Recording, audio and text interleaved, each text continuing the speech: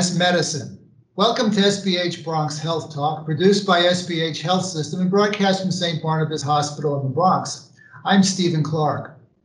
What if you could continue to eat your favorite foods? You know, the foods you grew up with and love, and through some kind of divine intervention could make them healthy and good for you.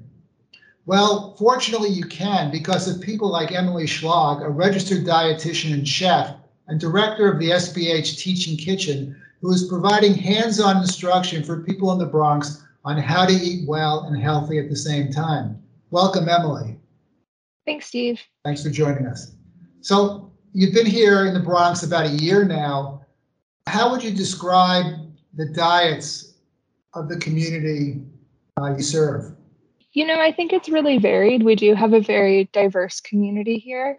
But I think overall, from what our community members have said, is they struggle a lot with their portions of starchy foods, like having a large portion of things like rice. And they also struggle with the amount of sugar and sodium often found in their foods. And that could be either their cultural foods. So, you know, we have a lot of folks around here that are Caribbean, they're Dominican or Puerto Rican. I have a lot of Jamaican folks that join the classes. And overall, a lot of them, you know, struggle with sugar and salt. And they also just struggle with what's available to them in the neighborhood as well, which is often fast food or more processed foods. They don't have a lot of readily available, you know, quote unquote, healthier foods available to them in the neighborhood. So when people take your class, what do they say to you? Are they surprised that they can eat the foods they like and it can actually be healthy for them?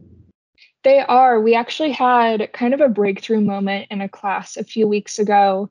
We were making chorizo tacos, and we had a woman in our class who's Mexican, so she's very familiar with chorizo as an ingredient and tacos. And when she saw that recipe, she was like, I thought we were making healthy food here.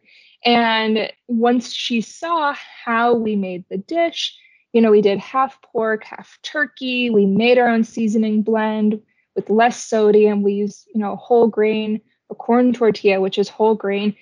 And we explained how it can be healthy. Like, her mind was blown. And she was so excited to realize that she could have foods that she loved in a way that was still going to be good for her.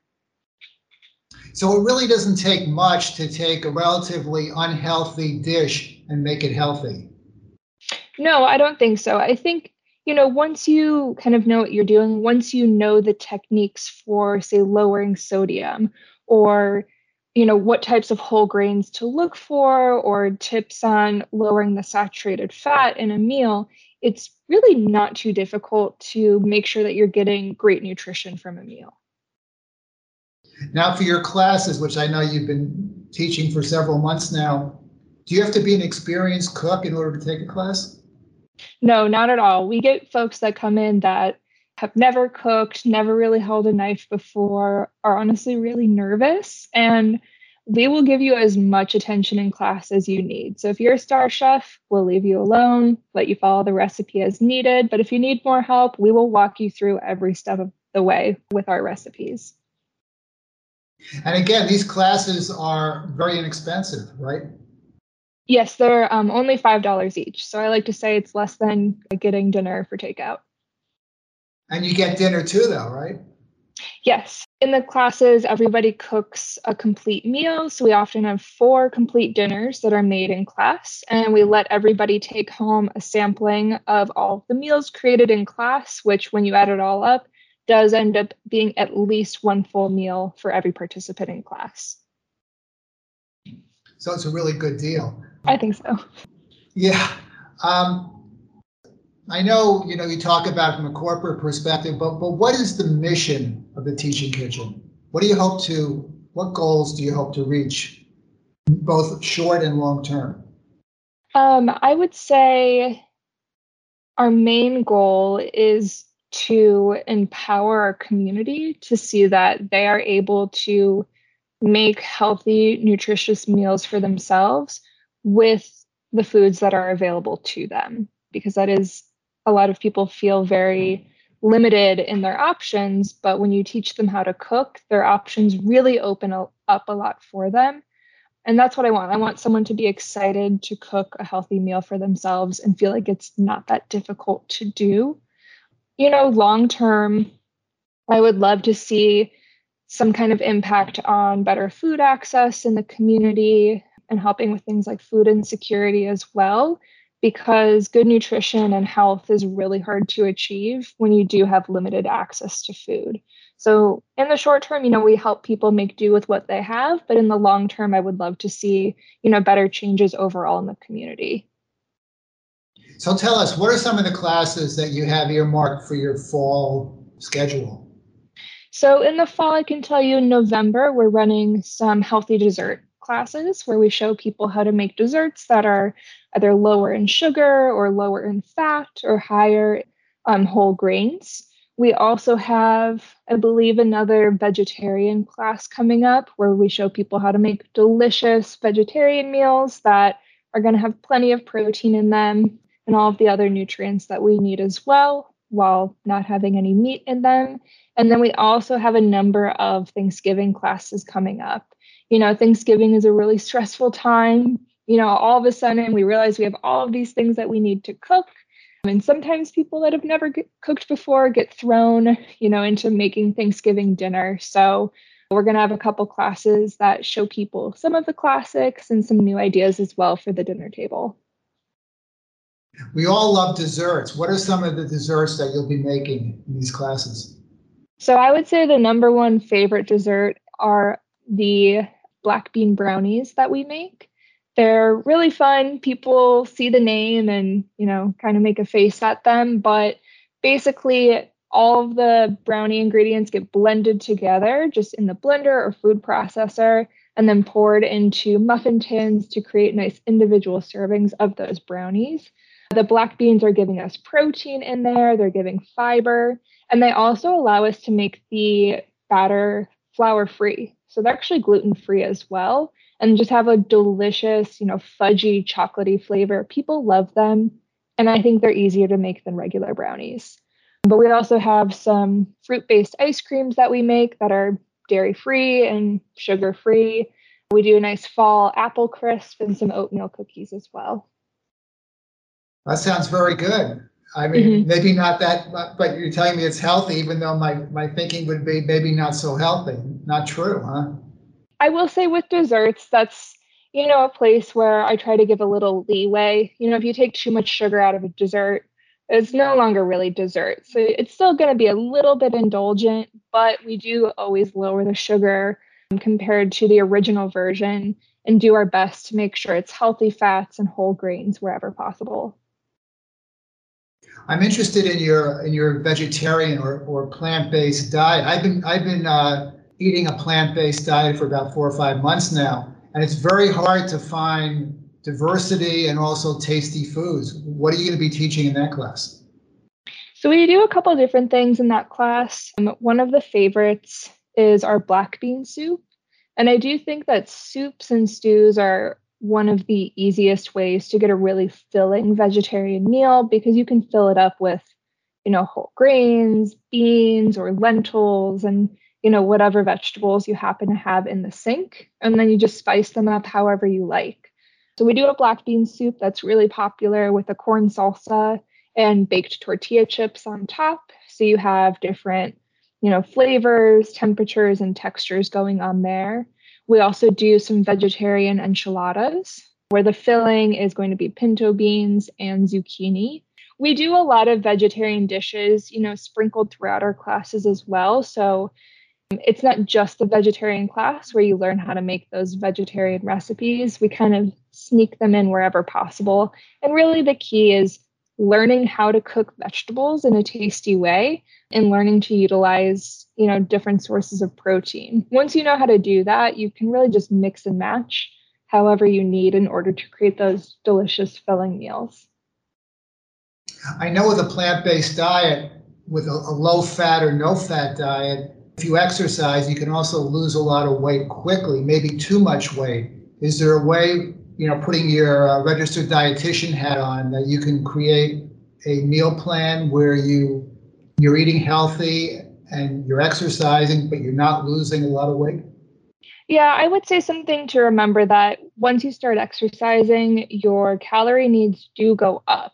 And I think a lot of people, when they're trying to lose weight, they want to start exercising, but not really change the way that they're eating, or they'll start exercise and also change the way that they're eating in order to eat fewer calories. And that's when you will see that rapid weight loss, but it might not always be in the healthiest way. So always remember the more you exercise, the higher your protein and calorie needs are going to be. And it's really hard for me to just come up with a meal plan for some person that I've never met before and don't know their needs. I would tell anybody, if you find that you're struggling with unexpected weight loss or just your weight in general, it's always best to consult with a dietitian or a nutrition professional if possible, because they can really customize something for you, tell you your exact needs, and make sure that you're seeing the results that you need. Another interesting part of your program, from what I understand, is the fact you also offer professional classes to medical students, to residents, to attendings. What's the reason for that, and how is that working out? Yeah, so we get the doctors in the kitchen and teach them how to cook. And really the biggest reason for that is that in medical school, there's absolutely no requirement for nutrition education. There is a recommended number of hours for them to receive on nutrition education, but not every school is going to reach that.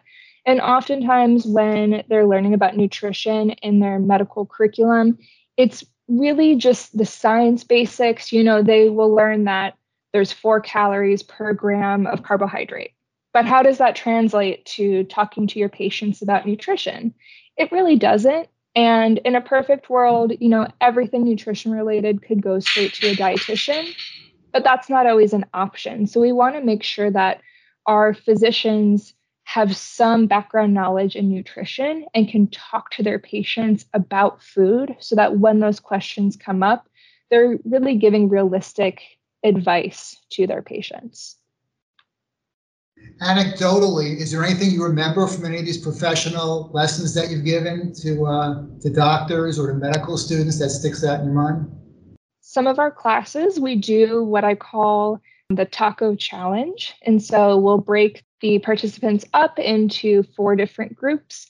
Each group will make 4 different versions of just like a classic ground beef taco, but each one's a little bit different. So one is going to be your standard flour tortilla, cheese, and store-bought taco seasoning.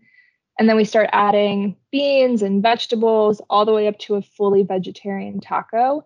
And one of my favorite things in class is to show the nutrition difference between the baseline taco and even just the taco that has a couple little tweaks to it, some more vegetables, switching to a corn tortilla.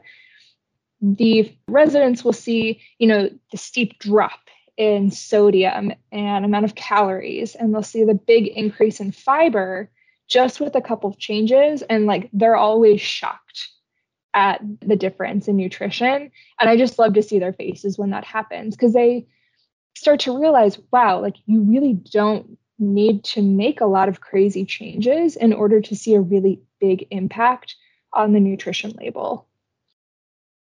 I'm sure that hits home because many of our, at least internal medicine residents, are from Central and South America who have probably grown up on this kind of food, and they probably see where they've gone wrong for their past life and where they can go into the future. Mm-hmm. So Emily, how can people find out more about the cooking classes and about your schedule for the fall? Yeah, so people can always visit our website, which is sbhteachingkitchen.org. We have a big old button on the front of the website that you can click on that says sign up for classes. And that'll bring you to a site that will list all of our upcoming classes that are available. So you can easily sign up for a class online, or you can email us at sbhteachingkitchen@sbhny.org if you want more information that way, or someone can call me at 718-960-3843. I will happily talk to anybody about the cooking classes and sign them up then and there. You can also just stop by the teaching kitchen and see the kitchen. We'll chat with you and get you signed up for a class in person if you like. So we try to make it as easy as possible, to reach us and sign up for a class. And for $5 a pop, you really can't go wrong. No, it's honestly so cheap for a class. It's a great deal. Yeah, well, thank you, Emily, for joining us today on SBH Bronx Health Talk. For more information on services available at SBH Health System, visit www.sbhny.org. Until next time.